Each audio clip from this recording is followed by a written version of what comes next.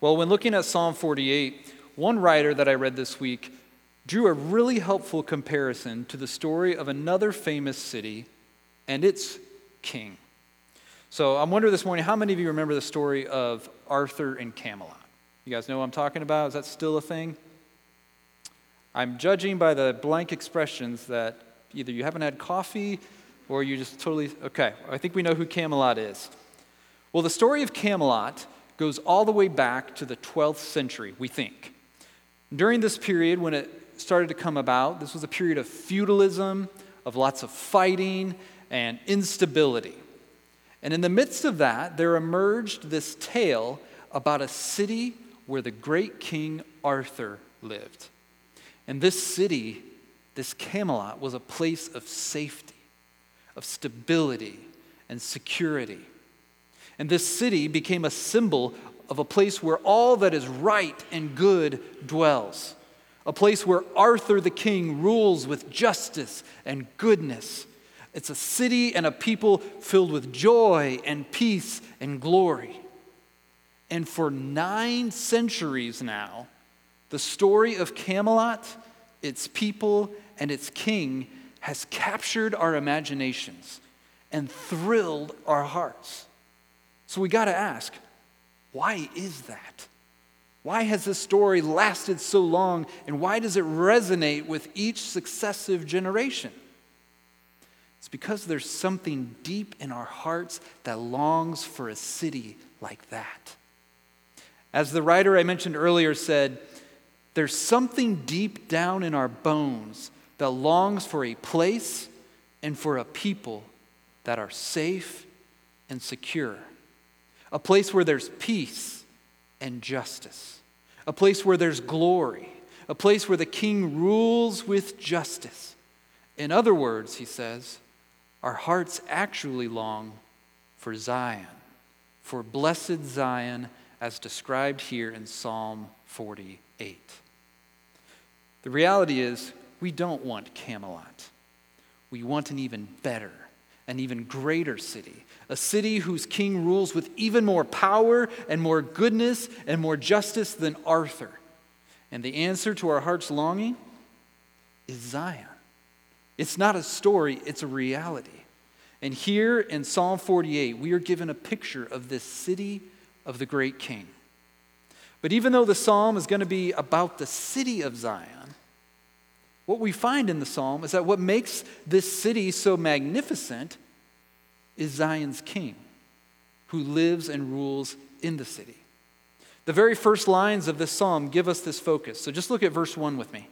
It starts off, "Great is the Lord, and greatly to be praised in the city of our God." So we see right out of the bat, the psalm is about the greatness of God the King. But it's specifically about his greatness as it shines forth in and from his city. So we're going to be looking this morning at a glorious city and that city's great king. We're going to look at 4 truths about this glorious city of the great king. So here's an outline if you're following along this morning. 4 things we see. First, in 1 to 3, we'll see the king is present in the city. In verses 4 to 8, the king is protector of the city. And in verses 9 to 11, the king is praised by the city. And finally, in verses 12 to 14, we'll see the king is proclaimed to the city's future citizens. So let's start our look at Zion and back in verse 1. Read there with me. "Great is the Lord and greatly to be praised in the city of our God. His holy mountain, beautiful in elevation, is the joy of all the earth.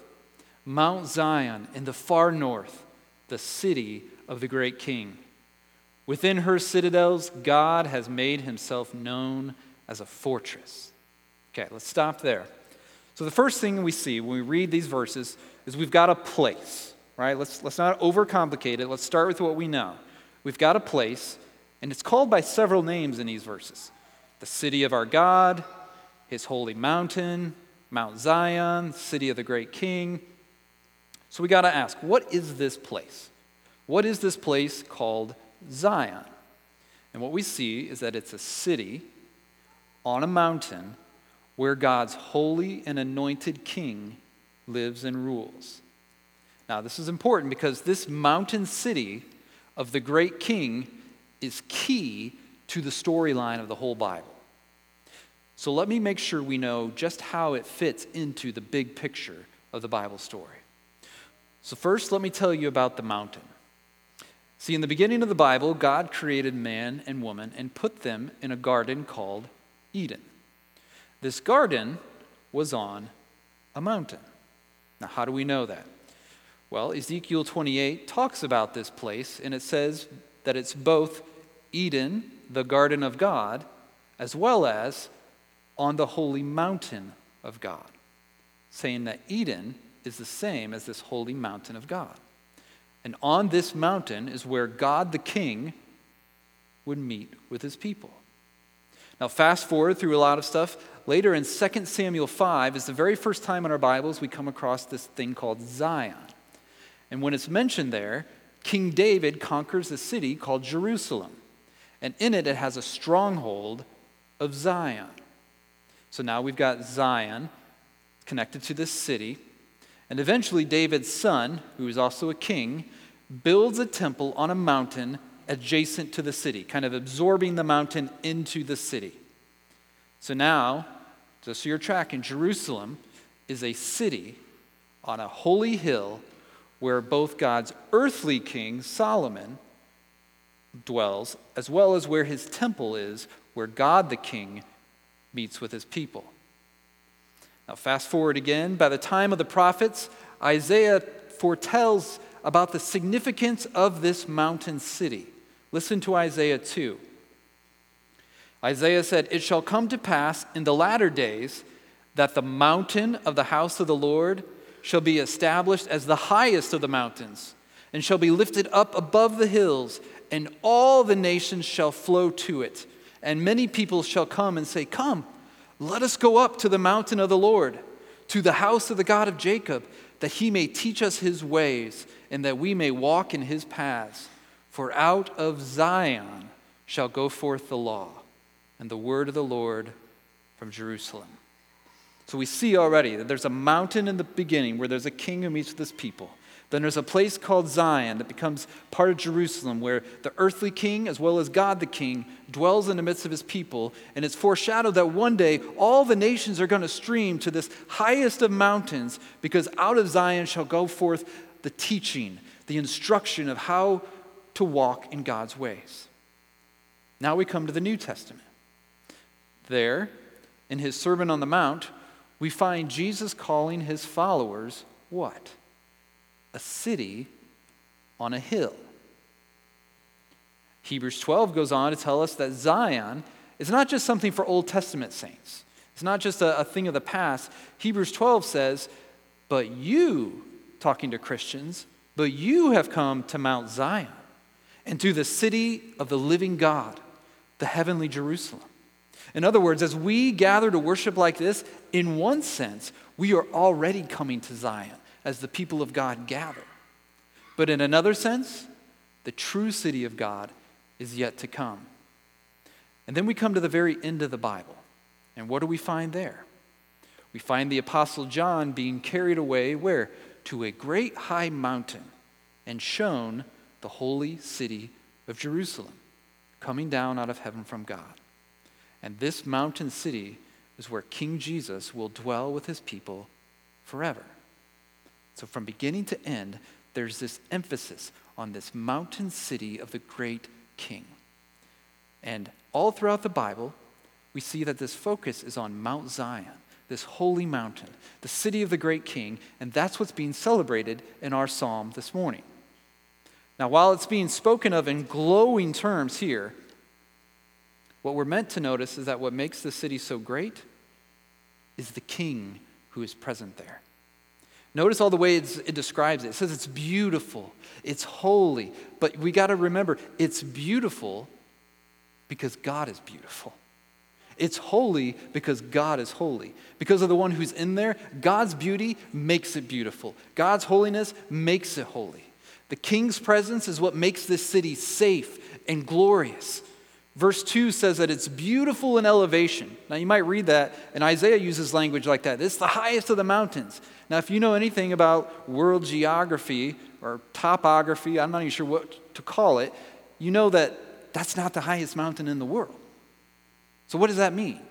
Well, he's not speaking literally in terms of altitude, it's the highest. What makes Zion the highest is its significance.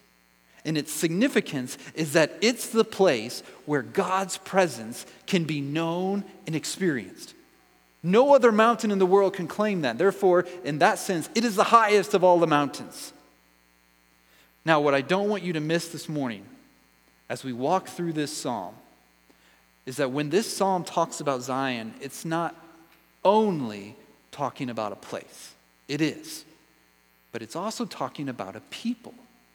In fact, to be specific, it's talking about the church, the place where God the King now dwells. In 1 Peter 2, we get hints of this, right? If you remember from when we went through Peter, in 1 Peter 2:5, God says, "Behold, I am laying in Zion a stone, a cornerstone chosen and precious, and whoever believes in him will never be put to shame." So something's being built in this Zion. And this cornerstone, if you remember, is Jesus. But he's not the only stone, right? We who come to him, it says, are being built up like living stones as a spiritual house in which God dwells. So now you've got this city being built, this house, this place where God the King is dwelling. And that's going to factor in all morning long. So I want to make sure you see that. But here I want to see, how does that reality help us apply what we just read in verses 1 to 3? How does knowing that this Zion is also us, the church, how does that help us? I think there's 3 ways we can apply verses 1 to 3. First, what makes the church beautiful and secure and glorious is not the people in it. It's the King who is present in our midst. He's what makes this people, this community, different. We are holy because he is holy.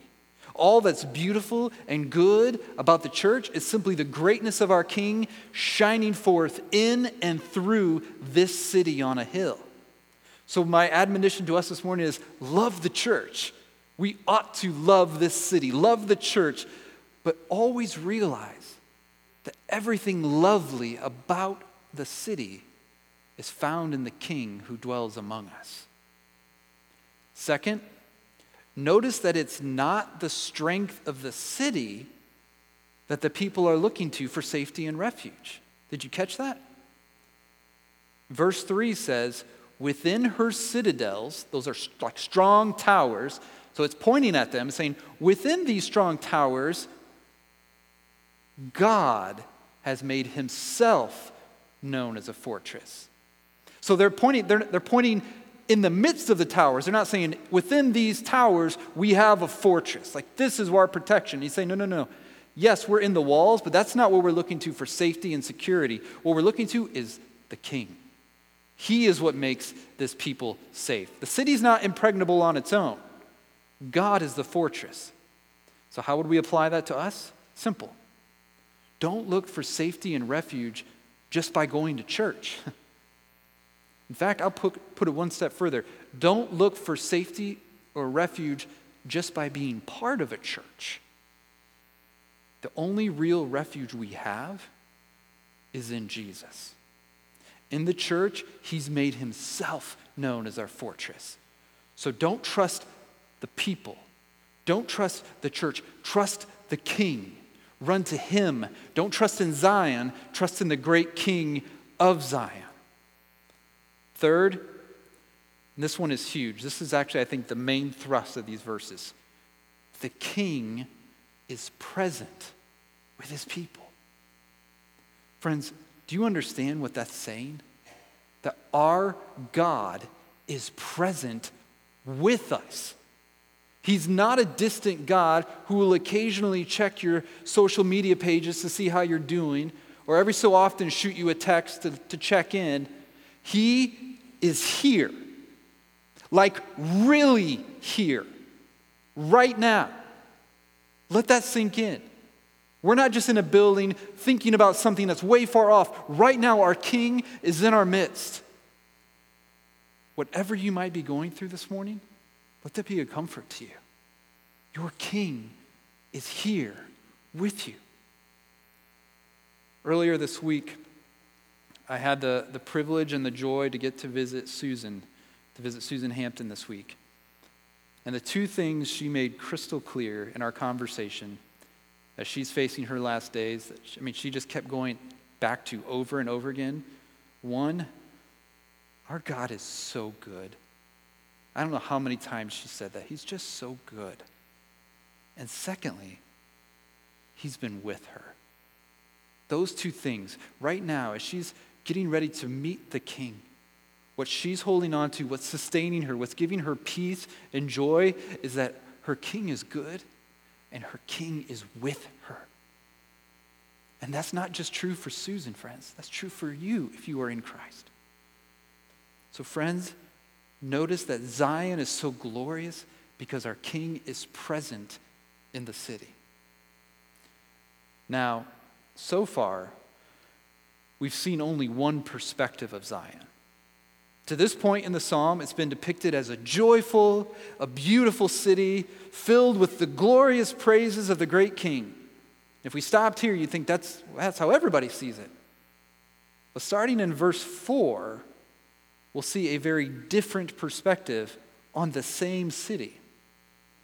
As I was thinking about this transition, this juxtaposition of two ways of seeing it, it reminded me of last week when I was on vacation.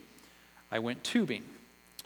And when people are tubing, you can tell how they feel about tubing based on how they react to seeing large waves coming at them as they're on the tube. Now, I love tubing. And so when I see those big waves coming, my eyes light up and I get excited because that's when it's about to get fun. Like you're going to go shooting through the air, you're going to get slammed around, and I think that's fun. So my eyes light up, and I get excited, and I'm probably thinking in my head, oh yes, oh yes. However, I will not name names, but there are people with whom I have tubed in years past who have been on the tube, seen those same waves, and had a very different look on their face. Their eyes were wide in terror, and rather than being jubilant and excited, I think their mouths were saying something like, oh no. Same waves, two very different responses, all depending on how you felt about tubing. The same way, in verse 4, we'll see the kings of the earth look at the same city we've been looking at in verses 1 to 3, but rather than joy and worship, they're going to have a very different response. So look with me at verse 4. For behold, the kings assembled. They came on together. As soon as they saw it, they were astounded. They were in panic. They took to flight. Trembling took hold of them there, anguish as of a woman in labor. By the east wind you shattered the ships of Tarshish. Okay, let's stop there. So we've got these kings, these mighty and powerful rulers. They get together. They band together. They form this coalition, united against Zion and Zion's king.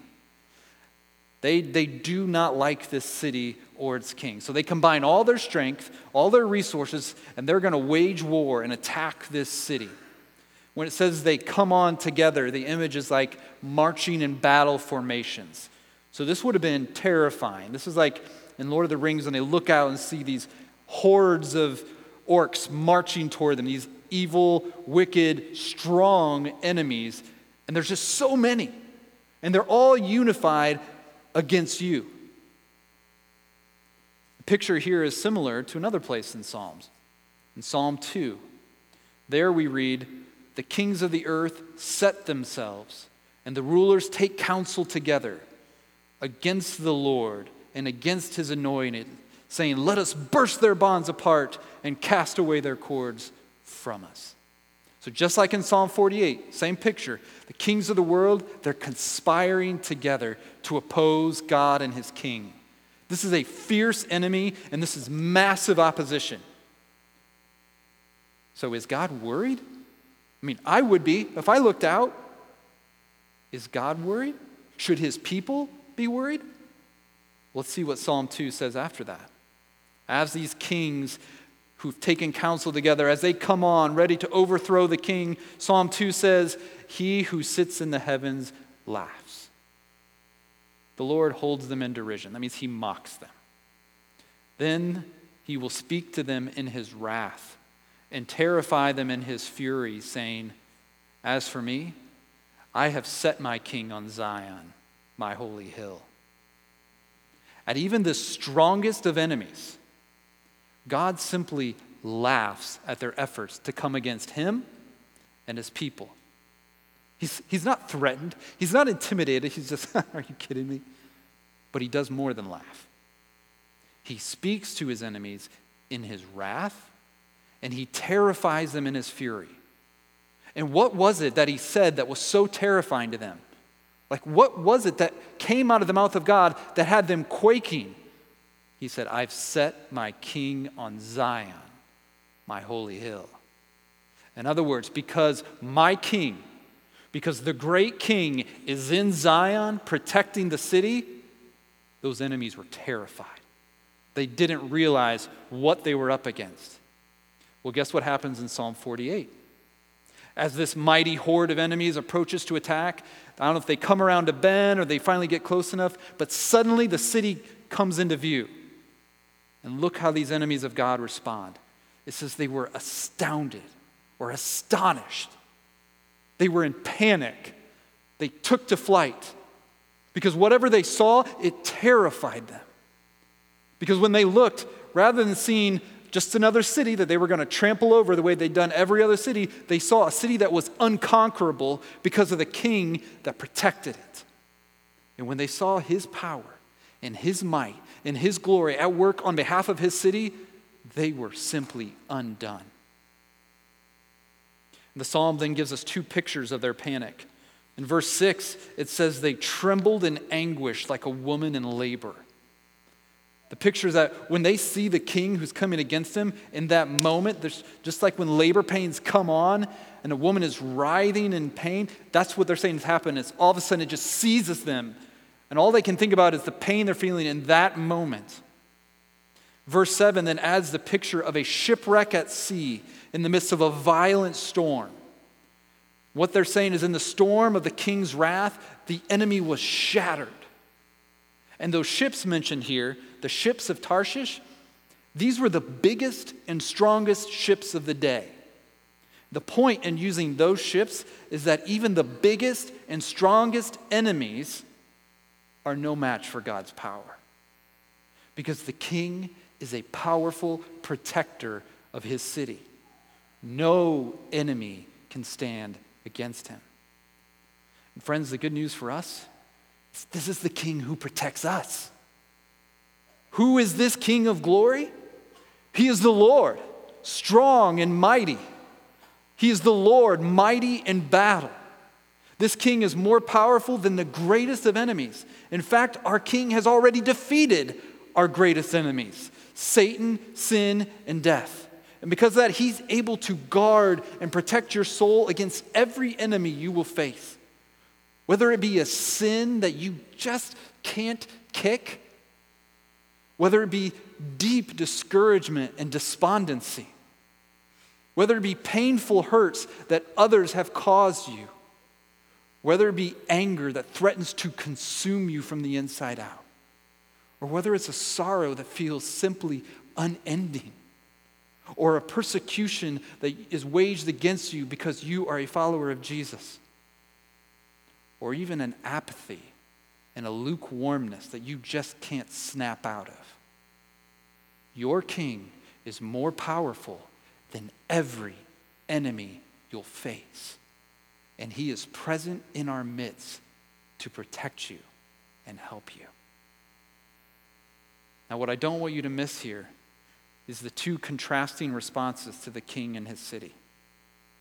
For those who oppose the king, they see this city as an impenetrable fortress keeping them out, and they are terrified by the king and his wrath. But for those who trust in the king, they find him to be a refuge, and his city to be a place where the king offers them joy and protection in his presence. And notice there were only two choices. Either you are in the city by faith in Jesus, or you are outside the city living in opposition to the king. Where are you this morning? Are you in the city? Have you run to Jesus as your fortress?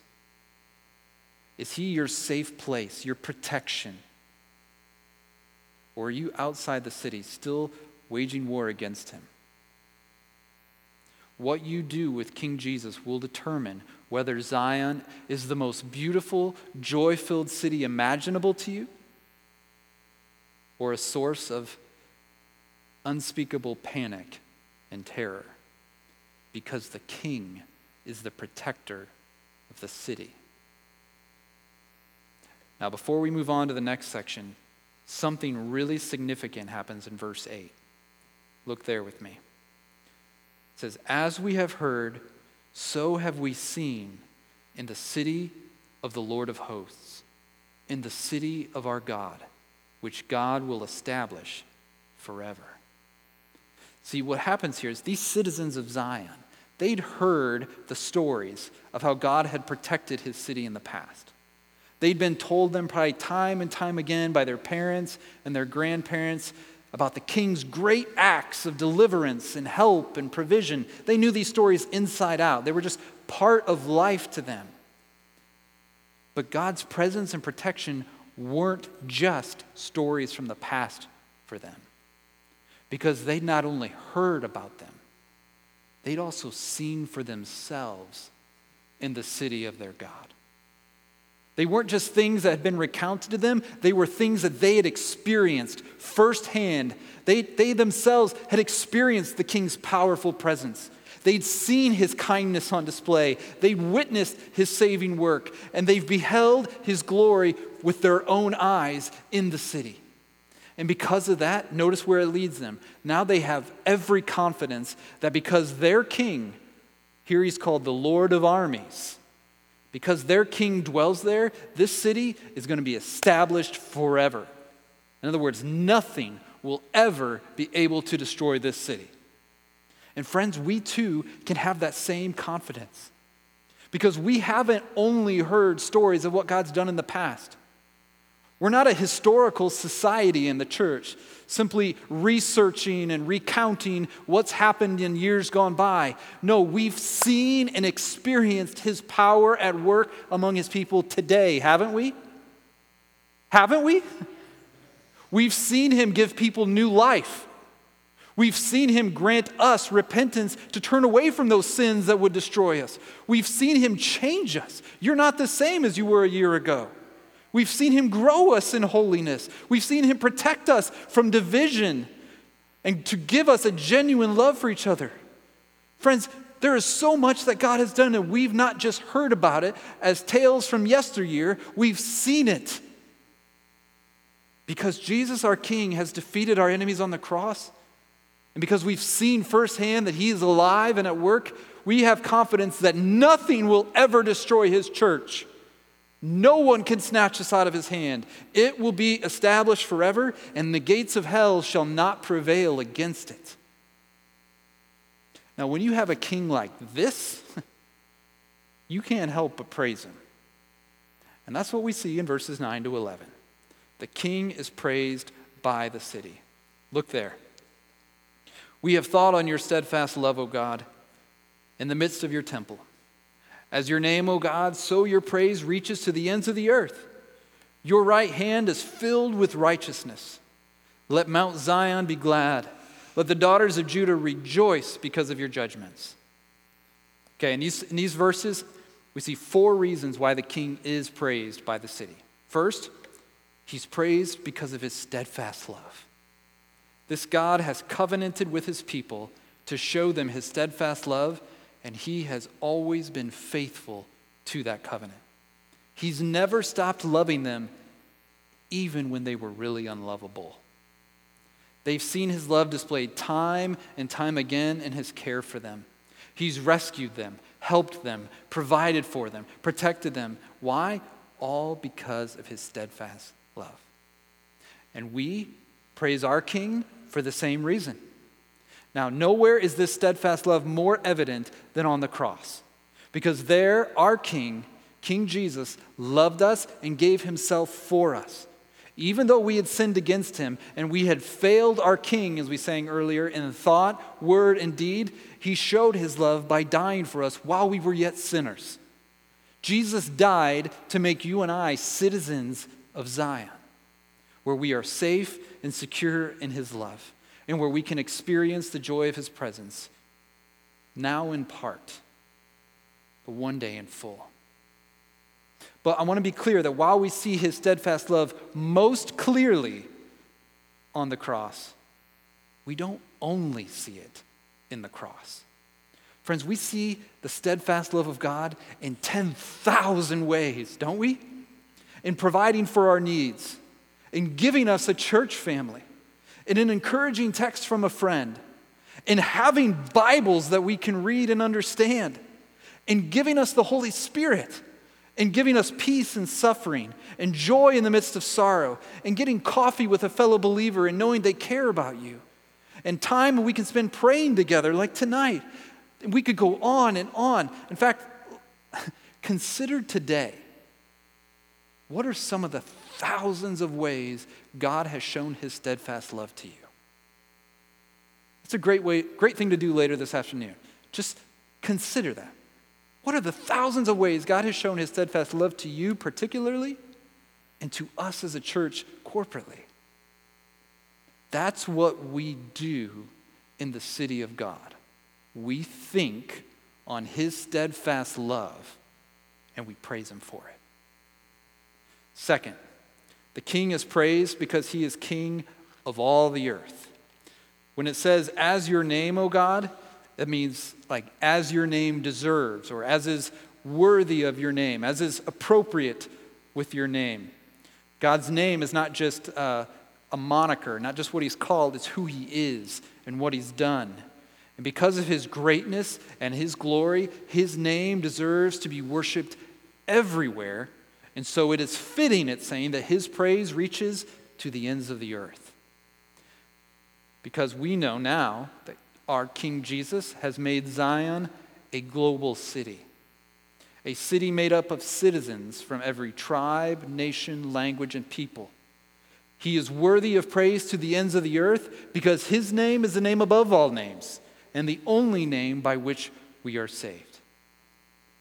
Third, the King is praised in the city because his power is righteous power.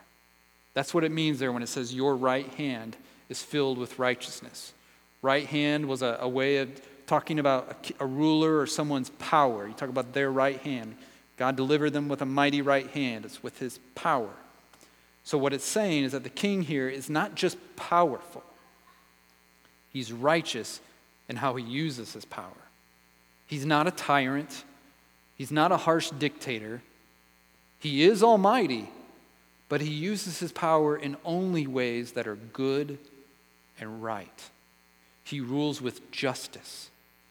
That's how our King rules over us.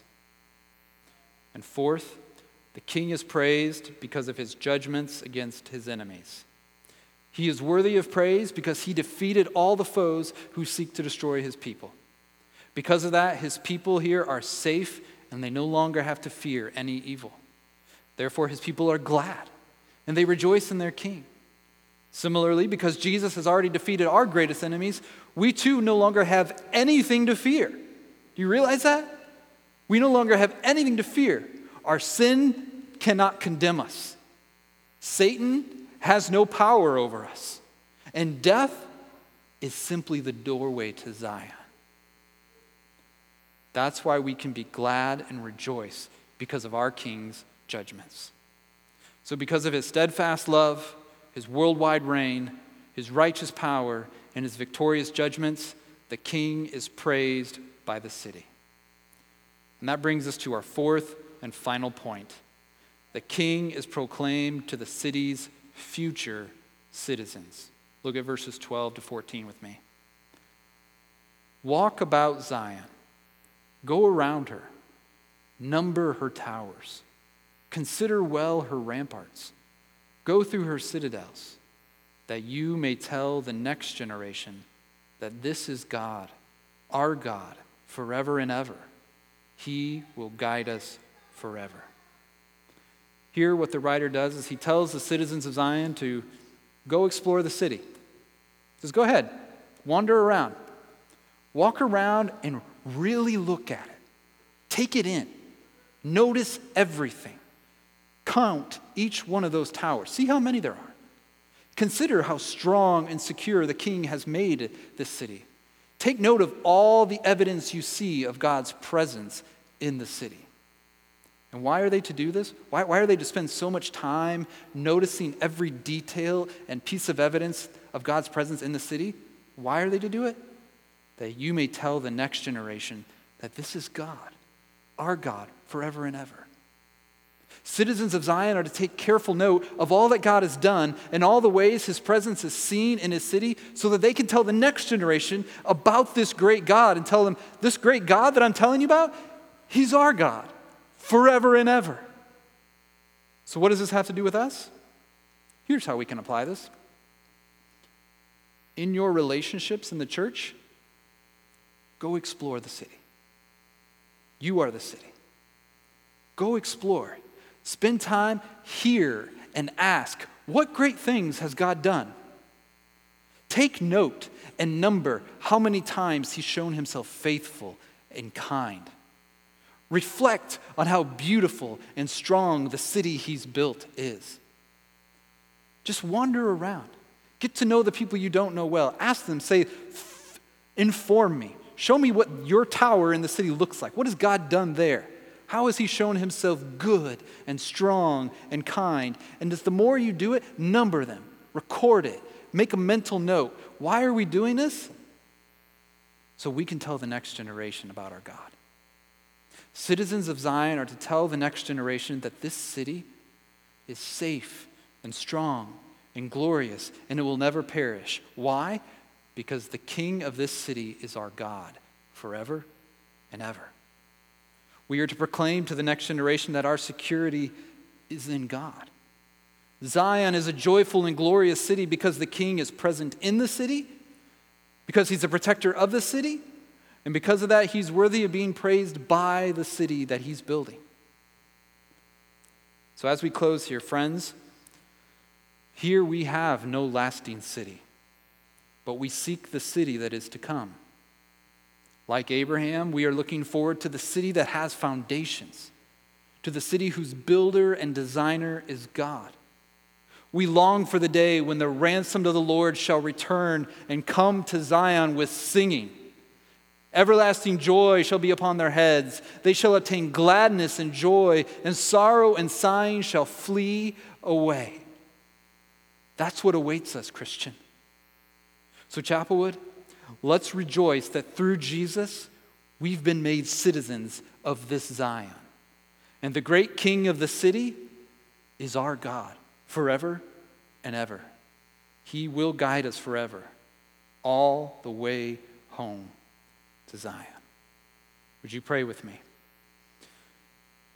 Oh God, we thank you that you have made us citizens through faith in your Son of this glorious city we read about in Psalm 48.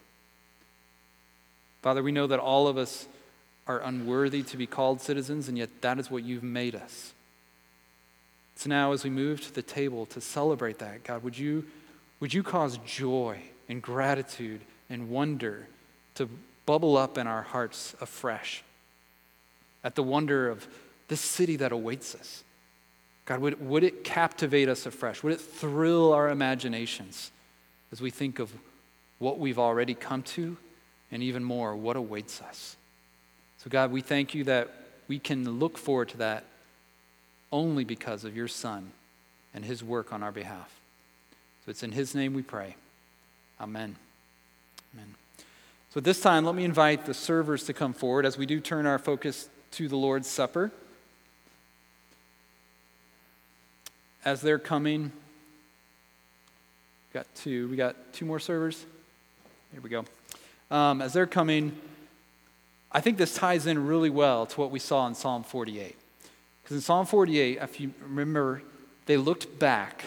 They recounted how God had delivered the city. They said, we've seen you. You've destroyed the enemies. You've taken care of them. And that because of that, right now, we have confidence in you, God, and what you're going to do. And they looked forward to those saying, but we know there's something more coming. Well, guess what we do at the table? We look back. We look back in amazement and wonder at what God has done in giving us his son, that the king actually came and laid down his life, that his body was pierced and his blood poured out for us so that we could be made citizens of the kingdom, so that our rebellion would be forgiven, and rather than wiped out and destroyed like the ships of Tarshish that we deserve to be, instead he welcomes us inside the walls and says, welcome home. But we don't just look back. It gives us confidence in the moment that right now, your king is present with you. Your king is your protector. He will guard your soul against every enemy. And so that gives you strength and surety, stability to stand in this gospel. But we also look forward. Because just like there was a greater Zion coming, there's a much, much better meal coming for us. When we get to Zion, fully and finally we will gather and we will feast together in Zion. And so we eat this meal in gratitude of what's happened, in confidence in what God is doing right now for us, and in sure hope for what he will do in the days to come. So let me pray, and then the servers will be at either side here. You're welcome to come whenever as we sing this next song, and we just reflect and celebrate on the good news of what God has done for us in Jesus. So would you pray with me? Father, thank you for this table and all that it reminds us of. Thank you for your son's body and blood, which were given for us so that we could belong to you. Thank you that though we were enemies, you sent the king to die for us. And now you welcome us in as children, as citizens, and fellow heirs. God, would you help us to savor the forgiveness